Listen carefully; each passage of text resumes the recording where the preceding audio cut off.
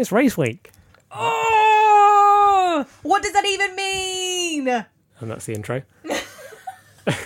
Hello, everyone, and welcome to another That Time When podcast from WTF1. This is the show that brings you all of the weird and wonderful stories from F1 past. And as always, I'm doing really well today. Really, really well. I'm joined by Dan and Tommy. Hi, guys. Hello. It's the Nerdy Boys. It's the Nerdy Boys. Oh, we're still running with that. I shouldn't have said it, should I? 100%. The people voted on it. You're 100% the Nerdy Boys. Nice. But anyway, moving swiftly on. This week it is German Grand Prix week. And no, Tommy, it's not. I'm not having you... It's German Grand Prix race week. God's sake. It's not race week. Well, it is race week, but stop saying it's race week. Everyone knows it's race week. It's race week. I don't need every single social platform in the entire world telling me it's race week. It's race week. Anyway, it's the German Grand Prix this week. And... this week, race week. Stop it, because you're putting me off my flow. Right? Right. This week, we're talking about that time when Jackie Stewart won at the Nürburgring. Ring? Oh, God. Jackie Stewart won at the Nürburgring with a broken wrist. Pretty impressive. A broken wrist in the dense fog and mist. Oh, Wow, Dan. How long had you had that one down for, or did you just flow with that one? It just came to me. That was freestyle, was it? In a dream. This podcast's taking a weird and wonderful turn. Anyway, so it's 1968, and the German Grand Prix is held at the Nürburgring, which I think a lot of F1 fans would like to see return, wouldn't they? I wouldn't, but yeah, people would. Oh, I would. Oh, here we go. The Nordschleife. Yes, debate. Not Why? the Nordschleife. Oh, sorry. No, it's just the North Circuit, isn't it? North Circuit of the Nürburgring. Yeah, this one in question is the Nordschleife, which I feel like the Nordschleife, which I feel like everyone listening to this podcast, if you don't know about that circuit, I'm very surprised that you'd be listening. But it's obviously one of the Welcome to motorsport. Yeah, one of the most famous circuits in the world. One that people, still absolutely adore. They still do a lot of racing on it. Nürburgring 24 hours. Yeah. Test cars there. But Formula One, not very suited to it these days. Very dangerous. And I think that's what people like about it, though, don't they? They love the fact that it's ruthless, isn't it? The Nordschleife. Yeah. Yeah, no tarmac runoff. And the what's it called? Carousel. Yeah. That's pretty. That's a cool little corner. Pretty hefty. Anyway, it was held there in 1968, and as always, we like to add a little bit of context in terms of why we're speaking about this race and why this race was. Sorry. Okay. Got a bit of ginger nut stuck in my throat. Just too excited for race week. So excited. What was going on in F1 in 1968? Because that was quite a long time ago now. I mean, none of us were born. None of us were even thought about being born. Probably our parents had just been born. Yeah. So, carry on. What was it like? Very dangerous, unsurprisingly. Yeah.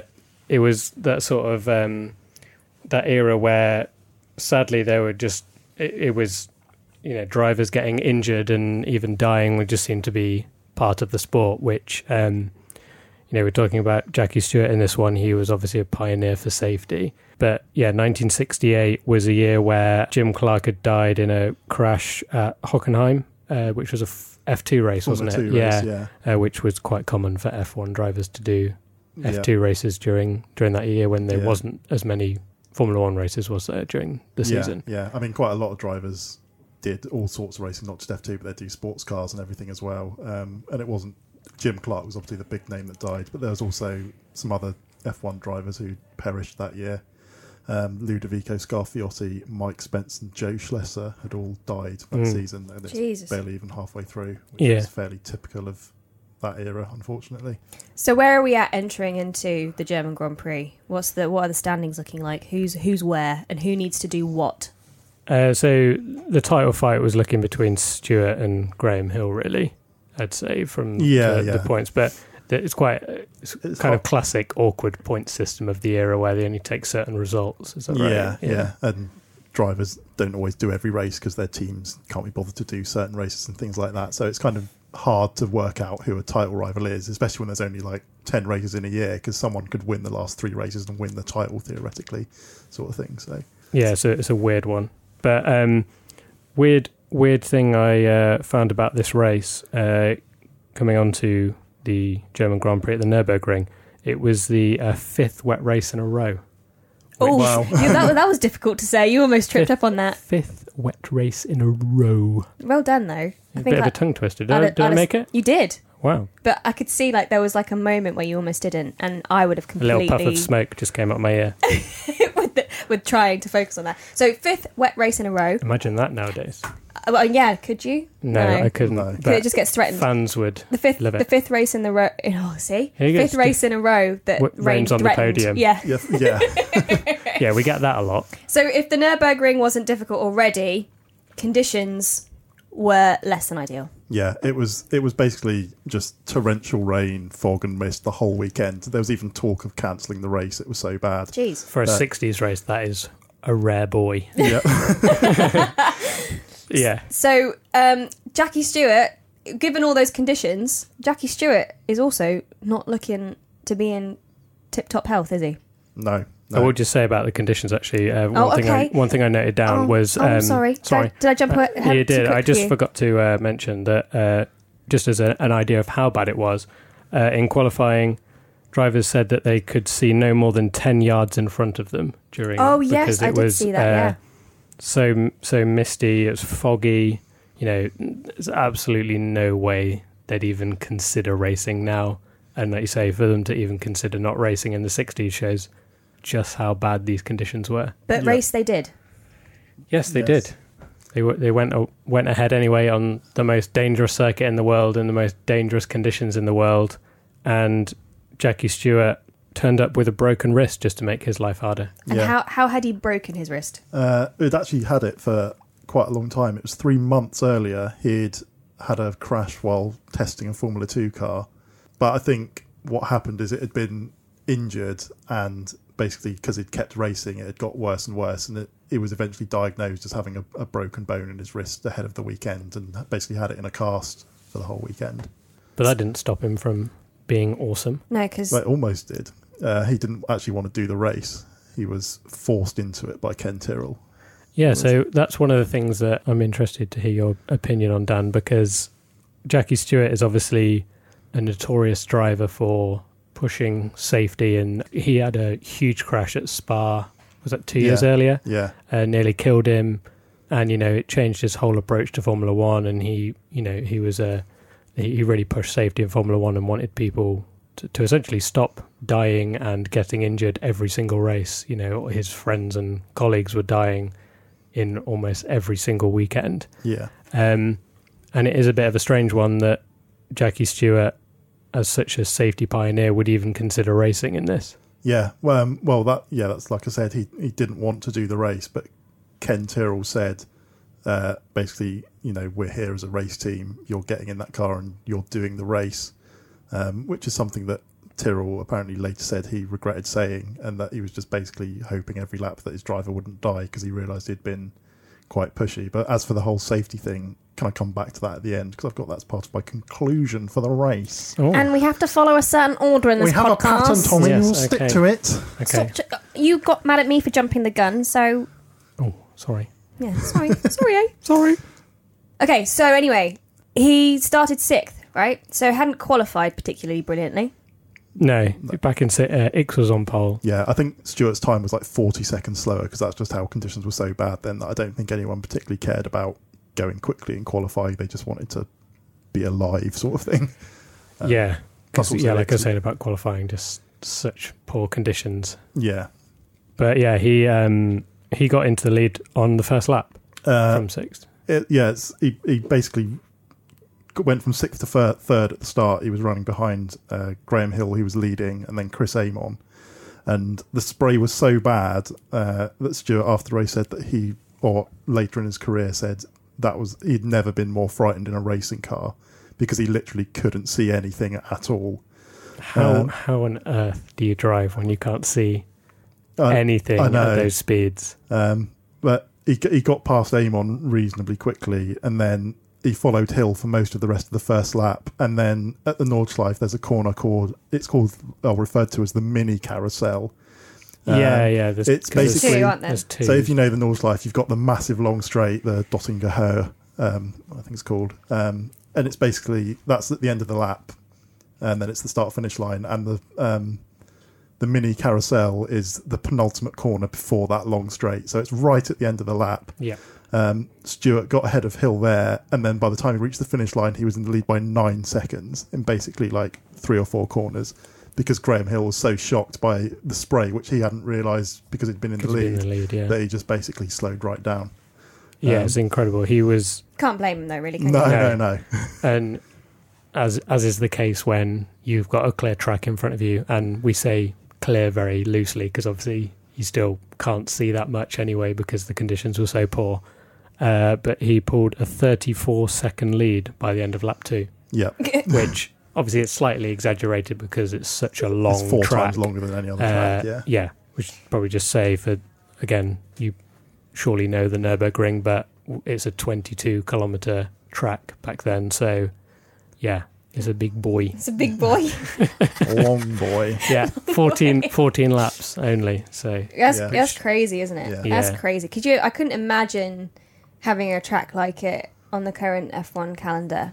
yeah, there's nothing even... Spa's the longest, Spa's obviously. the longest, which is what, 7 kilometres? 7 kilometres, yeah. Yeah, and it's So that's not even It's half. not even- Not even half of this. yeah, But so Stewart came out afterwards and said that actually the conditions made it possible for him to drive, because had the track been dry, his steering would have been way heavier, and he reckoned he wouldn't have been able to manage the car at all. He thought he'd be in too Yeah. much pain. But because the track was slippery and his steering was lightened, it actually alleviated some of the pain. I mean, not completely, obviously. You're still driving an F1 car at 100 odd miles an hour around the Nürburgring with a broken wrist, but it did help. The conditions actually helped him, which is kind of weird to think about. Yeah. I mean, the Nordschleife is an incredibly physically demanding track as well, especially back then. So for it to rain was kind of almost not negated, but basically made his broken wrist less of an issue. Yeah, and now everyone says that it was his greatest win ever. yeah. So he won by 4 minutes. So, yeah, I mean, we were talking on the previous That Time When podcast, British Grand Prix edition, you know, About when 50 you're talking second about leads, 50 but- seconds, and even in, you know, today's era, we're complaining when the Mercedes finish seconds seconds ahead. Yeah. We're talking 4 minutes. Imagine like a Mercedes or whomever winning. Don't want to favour Mercedes, but they are winning currently a lot at the moment. If they were to finish 4 minutes ahead, Yeah, I mean, I don't even think in the Austrian Grand Prix that Williams were 4 minutes behind Verstappen. Exactly. So that's a huge difference. the commentators would have to fill a lot, wouldn't they? Really. And he's crossed the Yeah. line, and then 4 minutes later. Yeah, And then they would come in for second. That would be like quite an interesting one, I think. Yeah. I mean, just But incredible. Yeah, I mean, just as an example of how some of the other drivers were struggling, Graham Hill was battling with Chris Amon for second, and Chris Amon he spun out basically early in the lap, but Hill didn't realise, so he was racing the rest of the lap thinking that he had Amon right behind him in the spray, like worrying if he's going to pass him where he is, and then Hill had his own spin and was terrified that he was just going to get smashed into by this car that wasn't even there because he couldn't see it.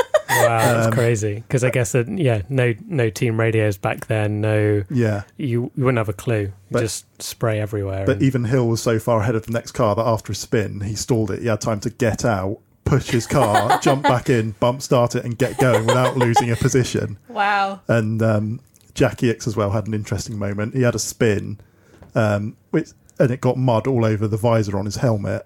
So at the end of the lap, he took his visor off, gave it to the pits, drove another lap while they cleaned it with no eye protection whatsoever, and then picked it up again on the next lap. I mean, that is pretty terrifying and borderline stupid because I think we mentioned before what had happened to Helmut Marko, where he got a stone in his eye during a race that left him blind in one eye.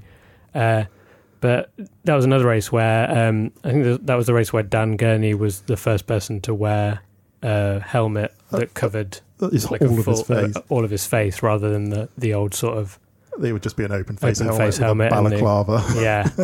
But as we touched on, it was lauded as Jackie Stewart's greatest drive ever.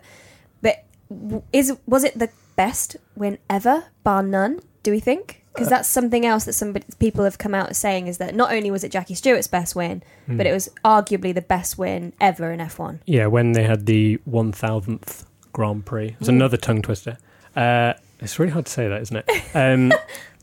F1.com did a greatest drives in F1 history, and they did put that one first. But what do you think? Do you think it's up there? I think it's a really boring answer, but it's impossible to say. Yeah, because that was exactly. You can't compare there's hardly eras. any footage of it. You can't compare eras. None of us were around to watch it or even read about it live. I think quite a telling thing is that after the race, Dennis Jenkinson, who is basically an incredibly famous motorsport journalist from the 50s and 60s, is basically the Bible for motorsport back then. He praised it and said that there were 3 drivers before that who could lay claim to being the greatest, which 2 pre-war drivers, Rudolf Caracciola and Bernd Rosemeyer. Said that Caracciola was the rain master, Rosemeyer was the fog master, because they'd both done incredible things in bad conditions like Stewart had. And he said that Juan Manuel Fangio was the master of the Nordschleife, but Stewart topped the lot. So that's incredibly high praise, saying that, these are 3 of the best drivers. Stewart's just done better than any of those ever did.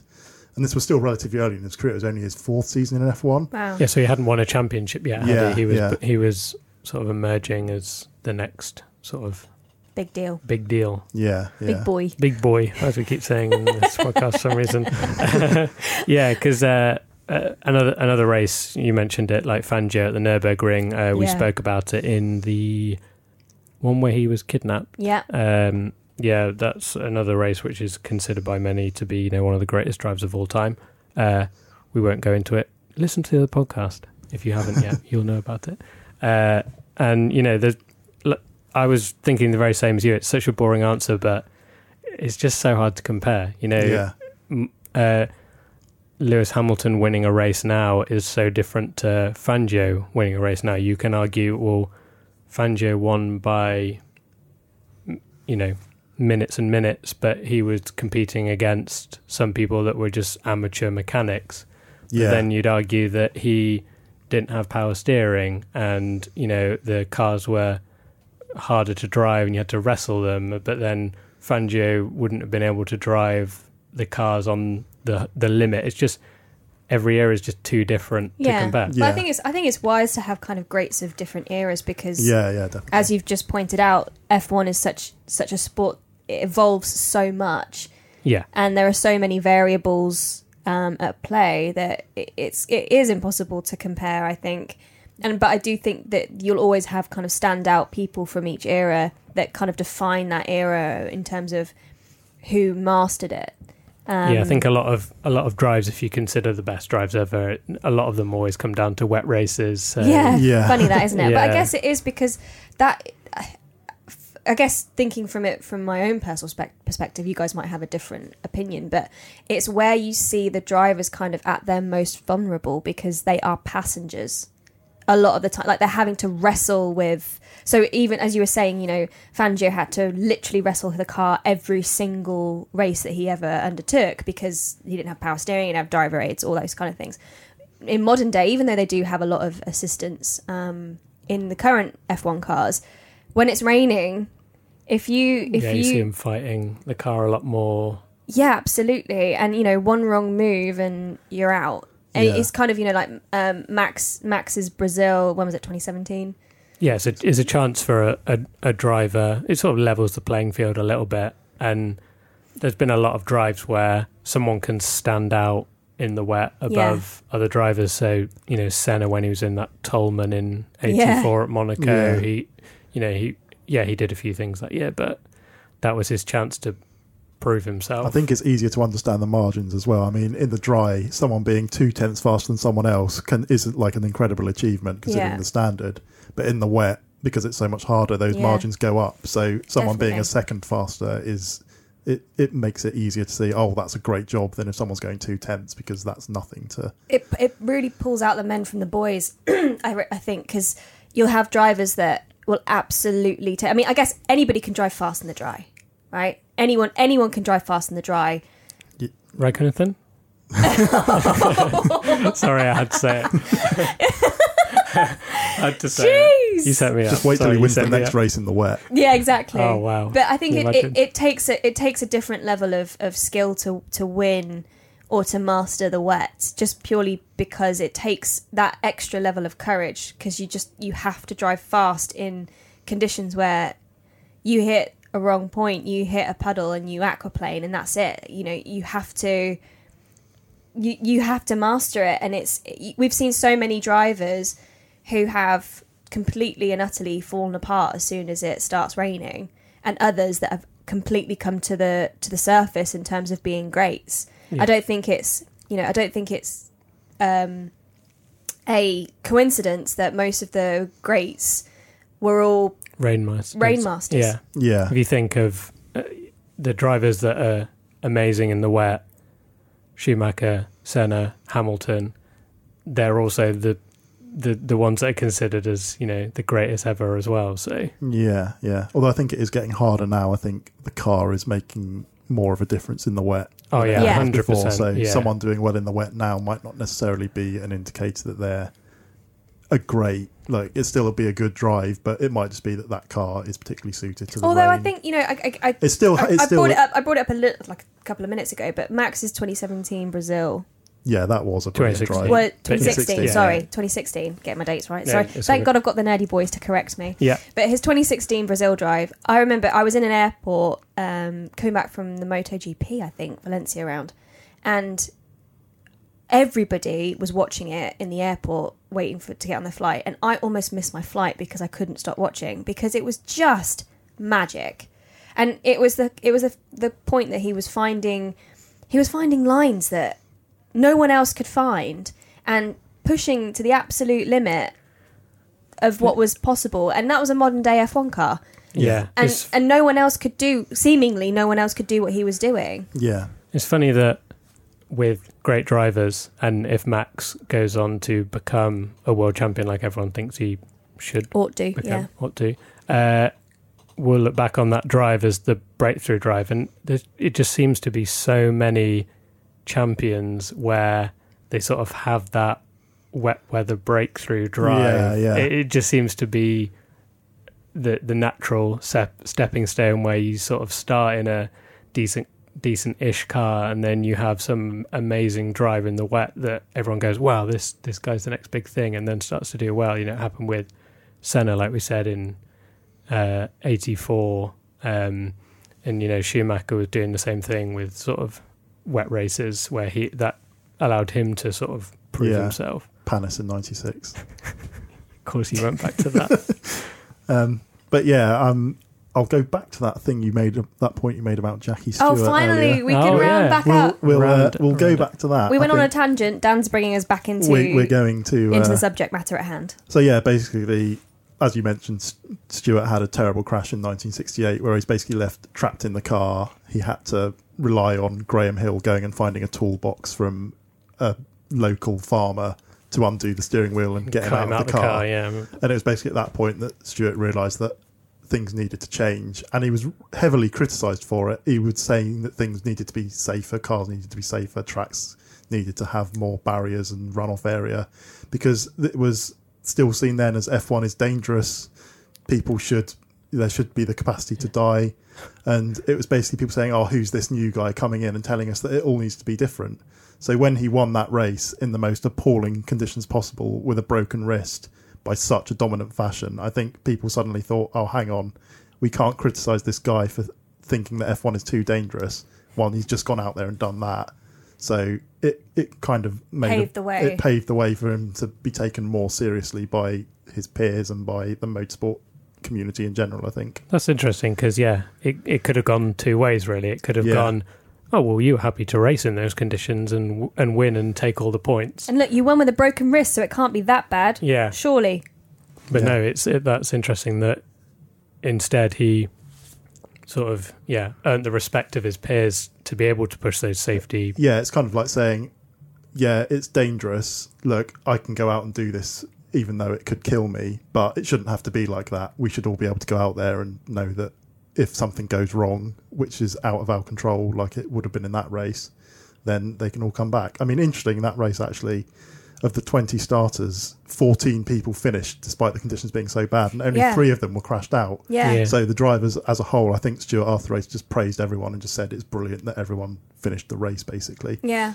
Yeah. And here, really. Absolutely, yeah. We shouldn't have to, or we should never have had a period where it took multiple deaths in a season to get people to change safety. And people argue that, are we too obsessed with safety right now? But no one should ever die. Yeah, I mean, 50 years ago, complaining about the Nordschleife being too long and too dangerous, and now people saying, "Oh, we shouldn't have the halo." Yeah, it's that modern in another day 50 thing. years, it will be looked back upon as, "I can't believe people resisted the halo," sort of thing. Yeah, and I know, like, everyone's like, "Yeah, but it's the risk factor is part of the spectacle of F1."